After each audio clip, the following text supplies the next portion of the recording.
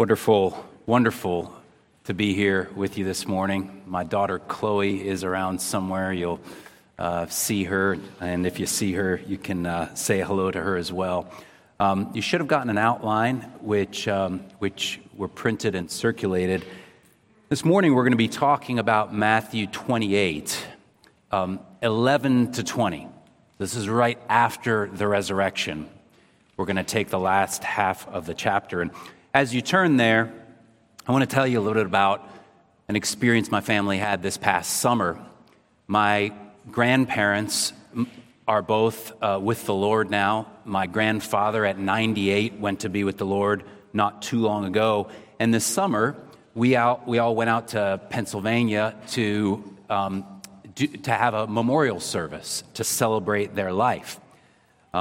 They were godly people, and one of the memories that came up to my mind several times was being out on the lake with my grandfather fishing.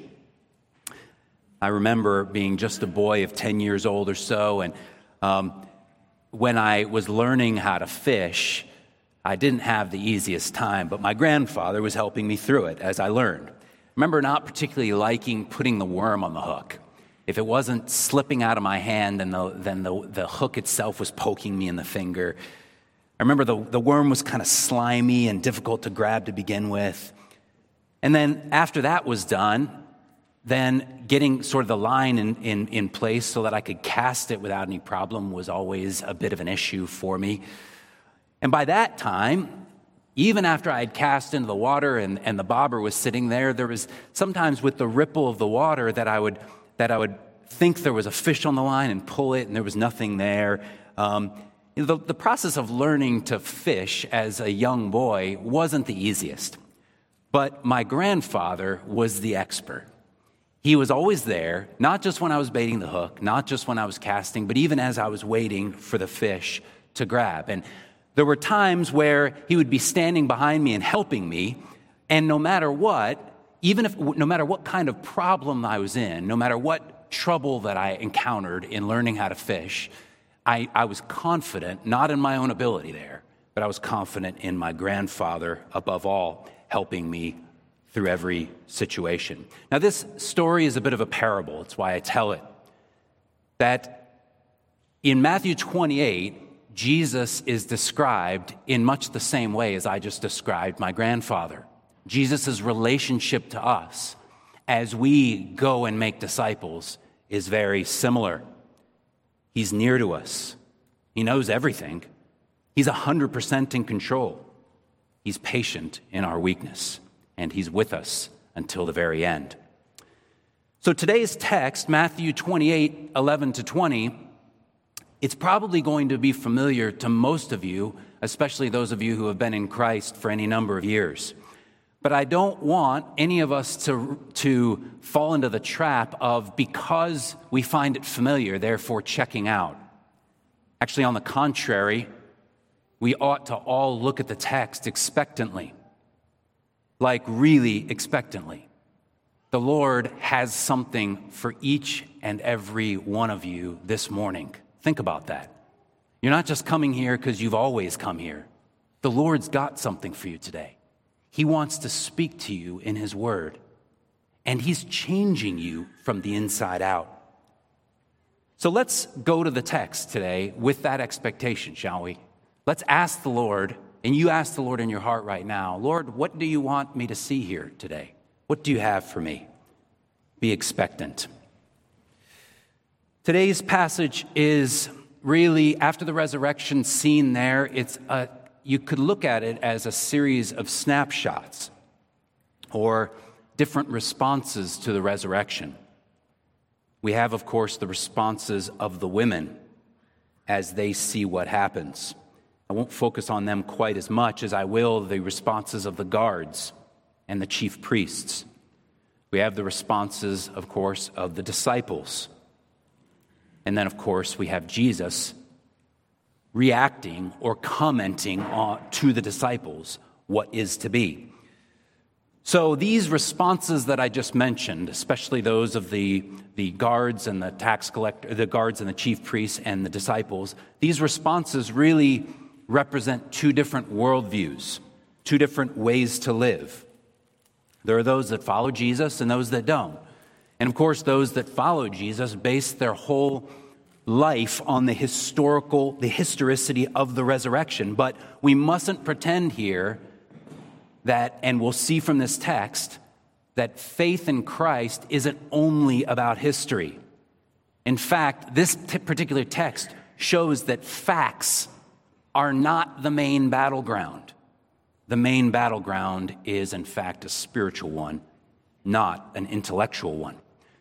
There's one other helpful kind of piece of background information to this text that I want to bring to your attention now that I think you'll find encouraging, as I have. It's about Matthew's gospel as a whole.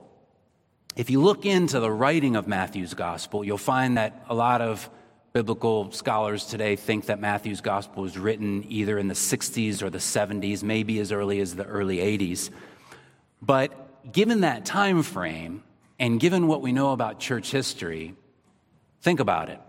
Matthew's gospel is completed at what time? Matthew's gospel is completed perhaps as early as the 60s, when some of the most prominent leaders in the church had just been executed. Think of Peter. Think of the Apostle Paul, both in the mid-60s. And into this context, where believers like yourself would have been saying, what happened to our leaders? What's going to happen to us? Jesus says, all authority in heaven and on earth has been given to me. And I am with you, even to the end of the age.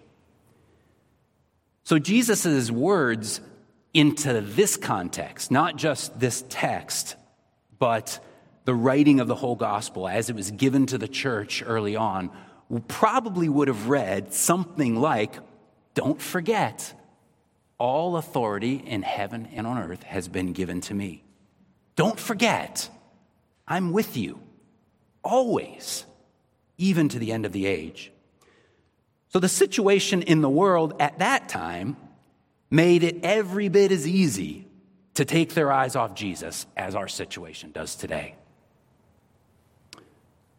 That's what we want today, is not to forget the Lord in his authority and his nearness to us. We must always remember his authority and presence, his power and his nearness, his sovereignty and his goodness, because Jesus is the same yesterday, today, and forever. So the text that I'm about to read to you here, it picks up after the resurrection. The guards, you'll remember, the angel comes, sits on the rock. The guards are there, and they see the resurrection, and they fall down and shake like dead men. The women are there, and they're freaked out as well. But the angel, they stay. The angel announces the resurrection to them, and then when they flee, they actually meet Jesus, the risen Christ, on the way out of the garden. So that's where our text picks up in verse 11, as the women were leaving. If you have your Bible open, you can read along with me from verse 11. While they, the women, were going, behold, some of the guard went into the city and told the chief priests all that had taken place. And when they had assembled with the elders and taken counsel, they gave a sufficient sum of money to the soldiers and said, tell people his disciples came by night and stole him away while we were sleeping. And if this comes to the governor's ears, we will satisfy him and keep you out of trouble. So they took the money, and they did as they were directed. And this story has been spread among the Jews to this day. Now the 11 disciples went to Galilee, to the mountain to which Jesus had directed them. And when they saw him, they worshipped him, but some doubted. And Jesus came and said to them, all authority in heaven and on earth has been given to me. Go, therefore, and make disciples of all nations, baptizing them in the name of the Father and of the Son and of the Holy Spirit, teaching them to observe all that I have commanded you. And behold, I am with you always, to the very end of the age. Allow me to pray one last time briefly as we get into the text. Lord, we pray in the words of Psalm 119, open our eyes that we may behold wonderful things from your law. Change us through your word, by your Spirit. Conform us into Christ's image. We pray in Jesus' name. Amen. So verse 11, while they, the women, were going, behold, some of the guards went into the city and told the chief priests. So as the guards were going, they thought, we've got to tell our boss what happened. But whatever else the guards were thinking besides that, they were thinking at that moment, what they were thinking at that moment was what every other guard in the Roman Empire would have been thinking. They had failed. They knew they didn't do their job, and usually guards in that situation, not having guarded whoever they were supposed to, were put to death. So the predicament before them was they saw what happened, they fainted in fear, and they knew their necks were on the line. They knew they would be killed for not guarding the tomb. So what a predicament. What are they going to do? Well, what did they do? They chose to save their own skin. They chose to put themselves into the hands of the chief priests to be saved, not the Lord who sent the angel. Now, the chief priests, they're the ones in this situation that mastermind the lie, aren't they? They make up a falsehood. They concoct a bribe. And then they tell the guards how to spread the falsehood. And it was so effective that Matthew even says that was the dominant narrative up until the day of his writing. So this all makes a very important point to us that I want us not to miss here today. And it's point number 1 of this sermon. Faith in Christ is first and foremost a spiritual matter, not an intellectual one. What I mean is, faith in Christ isn't primarily a cognitive thing or simply a matter of getting the right information. If it was, I think every university religion professor in the whole of the world would be a Christian. They study it all. They get all the information there is to get. But no, of course not. Our worldviews are powerful in shaping what we do with facts. Human beings are complicated. We're so complicated, and our worldviews are so powerful that we may, in the face of history and eternity-shaping events, choose a bribe instead. So this is why, if you think that today the biggest problem with the world is an intellectual one or a cognitive one, a lack of knowledge, I think you're focusing on the wrong thing. The problem with the world today is and has always been a spiritual one. This is the reason that you believe in Christ is not because you are smarter than the next person. It's not because you just happen to stumble across the right set of facts, albeit God is sovereign in all of the facts that you did stumble across. Here in the U.S., it's really easy to think that if we share the gospel in just the right way or give the full facts with the right amount of sensitivity, that it'll change everything. But this actually, I think, is one of the things about living overseas that is easier. It's a lot easier to be reminded regularly that the people around you are in a spiritual cloud. For some reason, it's easier perhaps because you're a bit of an outsider in the culture, you're a bit of an objective eye on the culture. It's easier to see that there's a lot more going on there than what's being exchanged between you and them. It's easier to remember that there's a lot more under the surface than there is that meets the eye. And so it's easier to remember that you can't do a thing to open the eyes of the person that you're talking to. But all you can do is share what you can in the way that you can and hope that the Lord opens their eyes. But this is really how it always works, no matter what culture you come from. We all came to Christ Being able to say, I have no idea fundamentally what happens. I mean, I know the circumstances. I know what happened on the surface. But under the surface, I have no idea. All I know is I once was blind and now I see. So I say this because even as we look at this negative picture of the guards and the chief priests, it actually ought to encourage us in a bit of a roundabout way. Because as we approach our neighbors with the gospel, as we approach those in the workplace, it's crucial to remember first, we do have to speak no nonsense about the facts of history. But sometimes it is best in conversations like that not to necessarily even start with historical facts, but to start with questions that might be a little bit more subjective in nature. Like, do you really think your life has significance? Or what about the meaning of life? What do you think about that? Or how do you feel about your kids growing up within a certain future post-COVID? Sometimes we begin with questions like that, or we could begin with an assertion of facts, but in any situation, what these different approaches to talking to people about the gospel are doing is they're actually trying to flush out what's in their heart, what's under the surface, and make that clear. And as we do this, we do see more and more clearly what the blindness that they're dealing with is like, what spiritually lies between them and believing. And therefore, how does the gospel meet their concerns and bring them from darkness into light? So Christians here, we as believers really should take encouragement from this passage. The unbelief of our neighbors, the unbelief of our coworkers, family members, it's ultimately a spiritual thing. And it's ultimately not your responsibility to save them.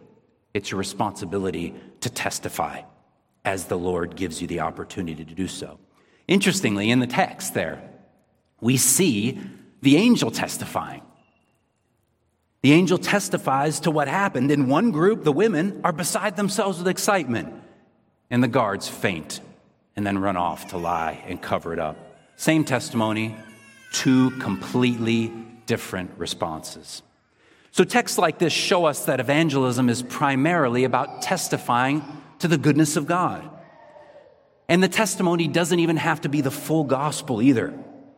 Not long ago, when we had just come back from Asia to Minnesota, we were living in a temporary house, and we were staying. Where we were staying, I met the neighbor next door, who I pretty quickly found out wasn't a believer. And when he found out that I was a Christian, he said this. He said, there's this one Christian I know who talks about Jesus. Actually, this Christian helps me with gardening. So this is an older man, and he had some lady come over to the house to help him garden. And he said, she talks about the Lord, and she talks about Jesus, and to be honest, I kind of expected her to do that because she's a Christian. But then there's this other person who I've spent a lot more time around. I've helped them doing this, that, and the other, and I know they're a Christian, and I've never even heard them reference the name of their God. Isn't that funny?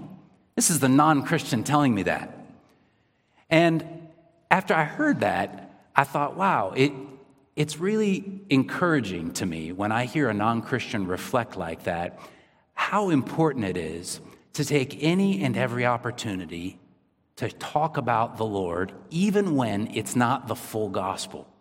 Even when we don't have time to get into Jesus died for your sins. When we just have time to praise the Lord for something that happened. Or to refer to God in some way, shape, and form as relevant to our lives. When this happens, there's a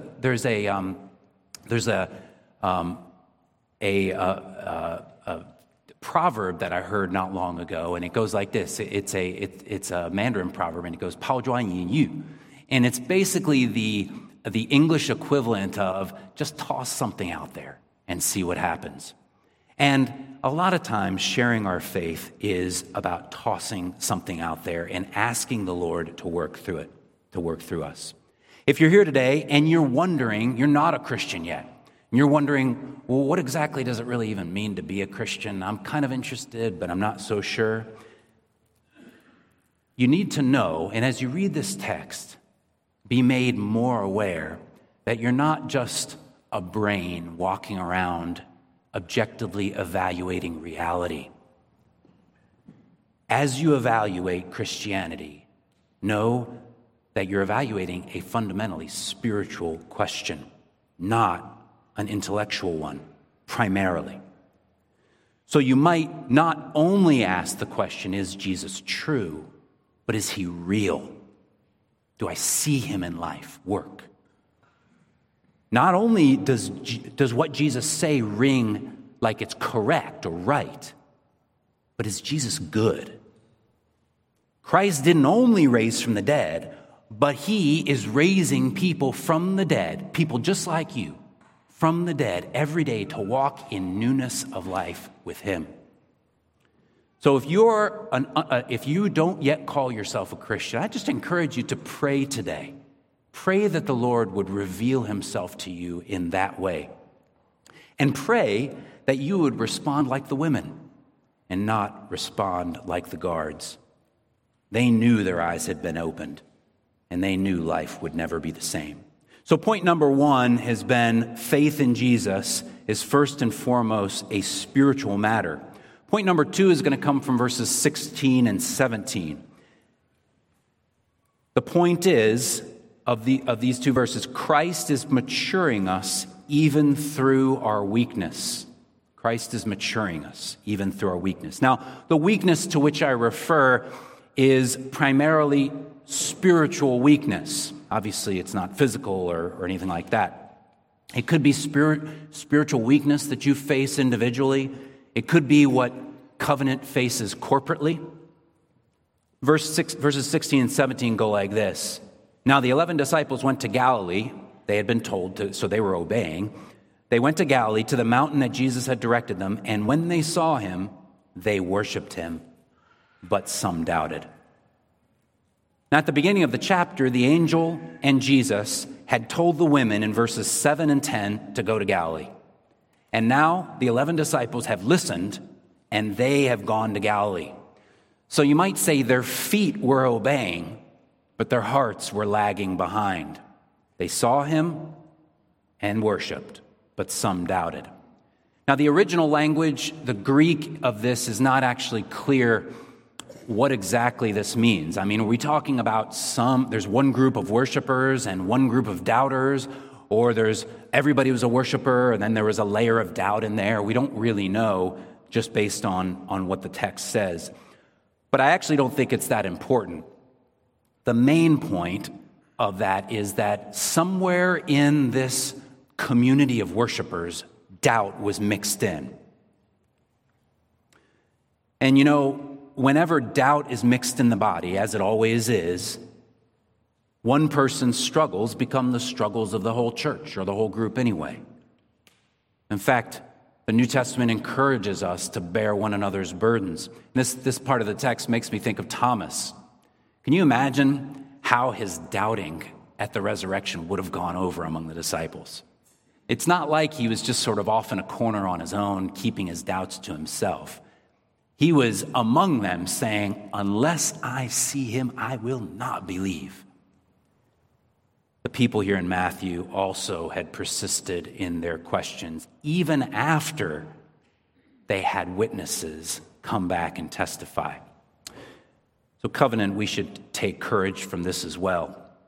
The church throughout history can testify to the fact that there has never been a weakness-free or a challenge-free church. There's never been a local church without doubts, disputes, trials, opposition, quibbles, anger, division. There's never been an individual without issues like that. Today's passage, among many others in Scripture, they normalize this sort of thing. It also normalizes these sorts of challenges for the average Christian. Doubts and fears and relational conflict and weariness.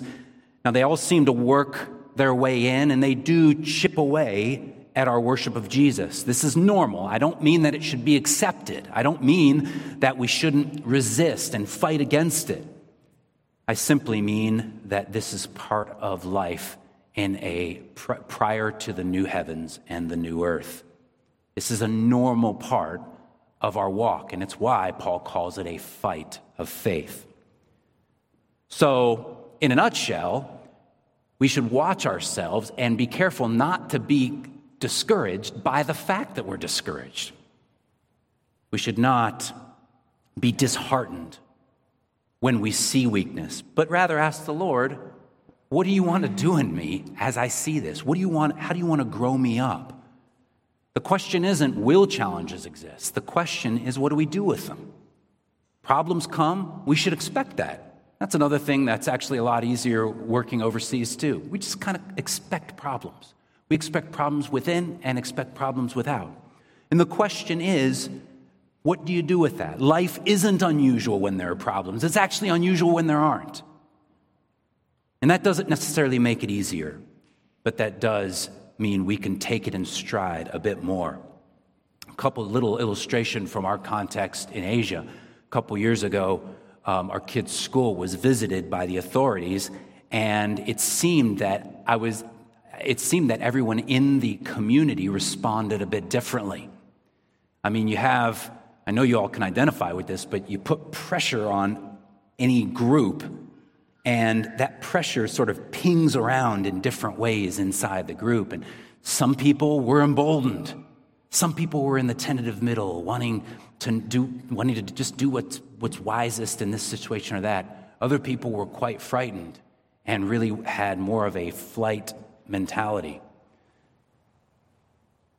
It was difficult at times to navigate this with so many people in so many different places across the spectrum. But this has to be the kind of context that we see, that we just read about in Matthew 28.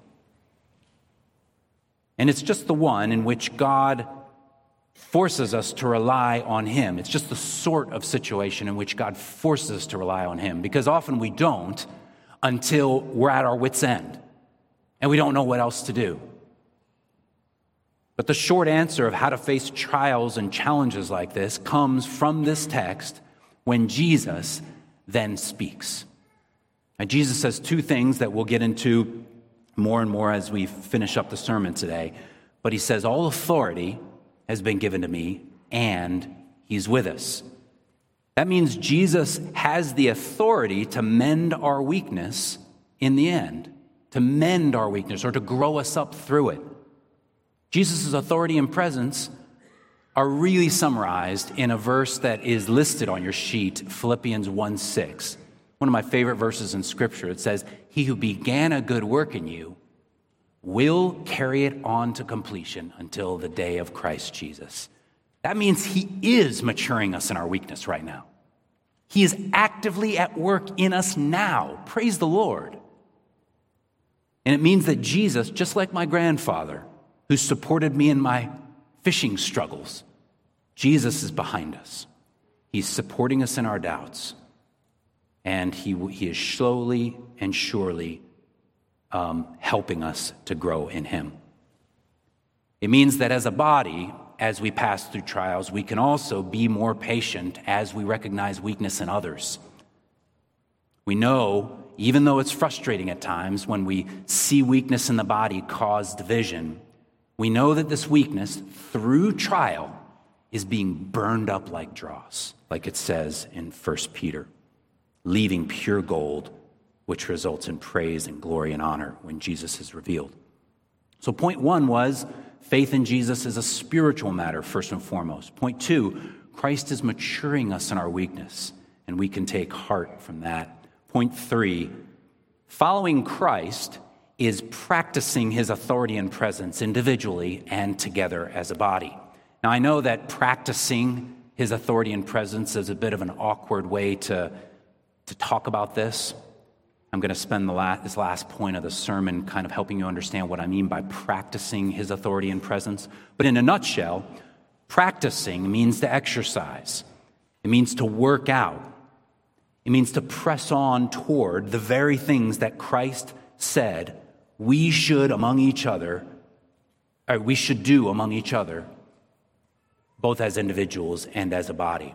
So in Matthew 28, Jesus declares all authority belongs to him, and he declares his presence with us in the Great Commission. Now, sandwiching his authority and his presence is the Great Commission itself, and we often focus on that. Most of you could probably quote it to me. Interestingly, though, it seems to me that we spend perhaps even more time talking about the Great Commission itself than the promises on either side. We talk a lot about the job, but less about Jesus. We talk a lot about the mission, but maybe a little bit less on the master. But the master is the only way the mission gets done. So the Lord is our only hope in fulfilling this task which he gives us. So you notice how much the Great Commission, too, in this text involves the life of the church. We usually think of go and make disciples as the verse for missionaries, right? Not so. First of all, it's the verse for the whole Christian church worldwide. But when you look at the verses and think about what actually happens in the context of the local church versus outside the walls of the local church, you'd be surprised. Go and make disciples would be the one part that probably is, it could as easily be done outside of the fellowship of the saints as inside. But it doesn't exclude what goes on in here too, making disciples. But then baptizing them in the name of the Father and the Son and the Holy Spirit, well, you do that in the context of the local church. Someone's profession of faith is affirmed. They're baptized in the presence of all believers. And then teaching them to observe all that I've commanded you, well, that's the local church. So here we have the Great Commission, the missionary verse, and in fact, it's as much about or more about what happens in the fellowship of the local church as anything else. His authority and presence, they have to be as clear and as relevant, or they are as relevant, and they have to be something we remind ourselves every bit as much in here or as a fellowship as we do out there. There are a couple other verses in the New Testament cross-references that I want to take you to. I didn't print them on the sheet, but I could just read them for you, that deal with Christ's authority and his presence. One comes from Matthew 18, 15 to 20, and when I tell you about it, you'll recognize it. It's about church discipline. And this passage is the one that tells us if your brother sins against you, then go bring someone else to them to tell them their fault. If they don't listen, bring it to the church. And if they don't listen even to the church, then treat them as if they weren't a Christian. Don't consider them Christians. So what we have there in Matthew 18, it starts off with two individuals in conflict. And it grows into a whole church matter. And this passage, of course, carries this matter of church discipline out to its fullest extent, like casting somebody out of the church. But verse 18 mentions that we have the mandate of the Lord when it says we have the authority to bind and loose. It says that in the text. That refers to the authority of the church among us. And then in the end, it's shocking to see where 2 or 3 are gathered. That's, by the way, we usually refer to that in context of prayer, but it's the context of church discipline. Where 2 or 3 are gathered, there am I with them. The presence of the Lord. The authority to bind and loose, the presence, there am I with them. He's here among us. Colossians 3, 15 and 16 is a familiar verse. Let the peace of Christ, listen to this, rule in your hearts. The authority of the Lord, ruling in our hearts. Let the word of Christ then dwell in you richly as you teach and admonish one another with psalms, hymns, and spiritual songs. So in a nutshell, we have there the name of Jesus and the power of the Spirit by him, by his work among us. The authority of Jesus says, in his name and by the power of his Spirit, things can happen here. Change can be brought about. The presence of the Lord says, in Jesus' name, I can be a spiritual encouragement here. In our context in East Asia, churches are often forced to stay small or meet in small places and like 30 or 40 small. And it makes this sort of practicing his authority and presence actually a little bit easier. Here at Covenant, the bigger you grow, the more intentional you're going to need to be asking each other these sorts of peace of Christ ruling in your hearts, or word dwelling in you richly kind of questions, having that kind of fellowship. So if we go back to our passage today in Matthew 28, we shouldn't first look at our circumstances. We shouldn't first look at how we're going and making disciples, how we're baptizing, how we're teaching. We should first look at him. We should first remind ourselves of his authority in our circumstances and his promise to be with us, and ask, Lord, show us what you're doing here, and show us how we can be a part of it. So you see, when we really take to heart the authority and the presence of the Lord, the authority over heaven and earth, and I will be with you, what do you think in the end? What do you think that ought to do among Covenant as a church, or you as a person? This is an application question. If you were to think to yourself, a heart that really grasps the authority and presence of the Lord, what's it going to look like? You know, there are a lot of different ways you could go with this, and the Lord might take you in a different direction than I'm about to tell you. But the thing that I thought first and foremost, the heart that has really, really been caught up in this truth of the Lord's presence and his authority, would be a praying heart, would be somebody who doesn't walk around thinking, well, what am I doing here? What are we doing here? What's going on here, first and foremost? But the heart would be a heart saying, Lord, what are you about? What are you doing? And how do you want to use me? It's like what Jesus said at the end of John, I think it was John 14, when he said, I don't speak anything on my own accord. I just speak what the Father has told me to speak and do what the Father has told me to do. It's because all authority and his presence are so pervasive that you have to pray more so that he'll open your eyes. None of us see this naturally. We need spiritual eyes to see it. This is the opening of our eyes. This opening of the eyes is what I've kind of not done a good job of referring to when I say work out or practice his authority and presence. What I'm basically saying is, would the Lord be pleased to do that today among us? And would he be pleased to do this work in your heart individually to help you feel the impact and the weight of his authority and his presence over everything you do personally and over everything Covenant is as a church? It's exercising in your heart. It's exercising your heart to see him at work and take part in what he's doing. One last little cross-reference that I thought of when preparing is 1 Corinthians 13:12. You might remember at the very end of that famous chapter that's read at so many different weddings, Paul says, now we look in a mirror dimly, but then we shall see face to face. Now we know in part, then we shall know fully, even as we are fully known. That's an incredible verse. What it basically is saying, in other words, is what Philippians 1:6 says. We're all being made more and more like him. But Paul's metaphor there is, we're all looking dimly at him through a glass, darkly. And each time the Spirit works in our heart, passes over our heart, it's like a cloth dripping with Windex being spread across the glass and us being able to see just a little clearer through the glass. Every single point in which we're growing in him, the glass is being wiped off so that we could see more clearly who he is and what he's doing. That is an incredibly encouraging image, I find, for all of us to think about. So I opened up today's sermon with the little story about my grandfather and fishing.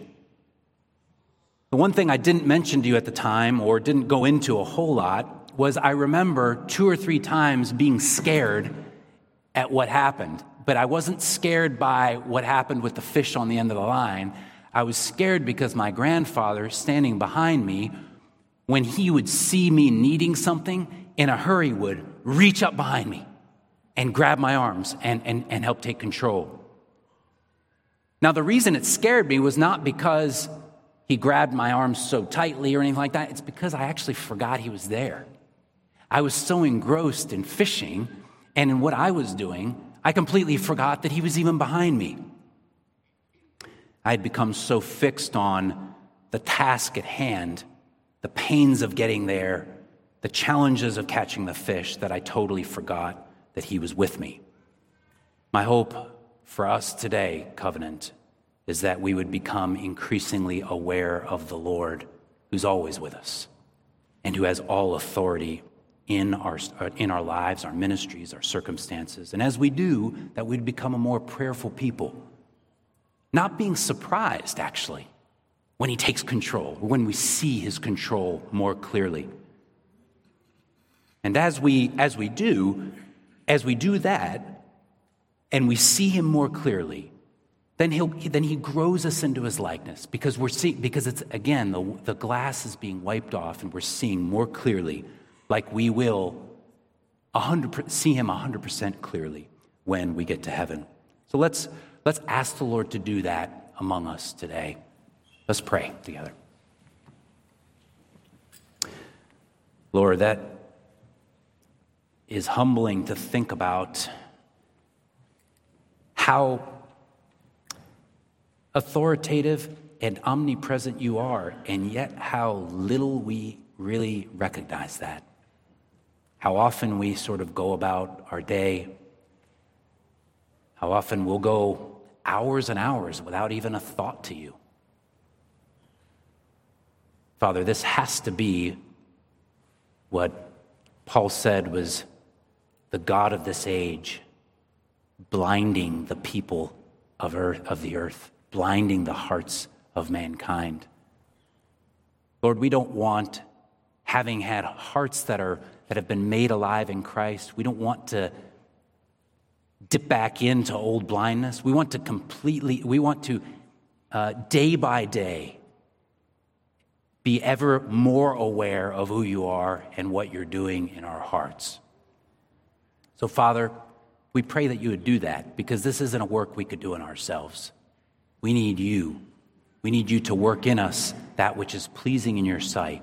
And as you do, Lord, open our eyes to see what you're doing around us and build our faith in all that you are to us and all that you will be in the new heavens and the new earth. We pray this, Father, in Jesus' name. Amen.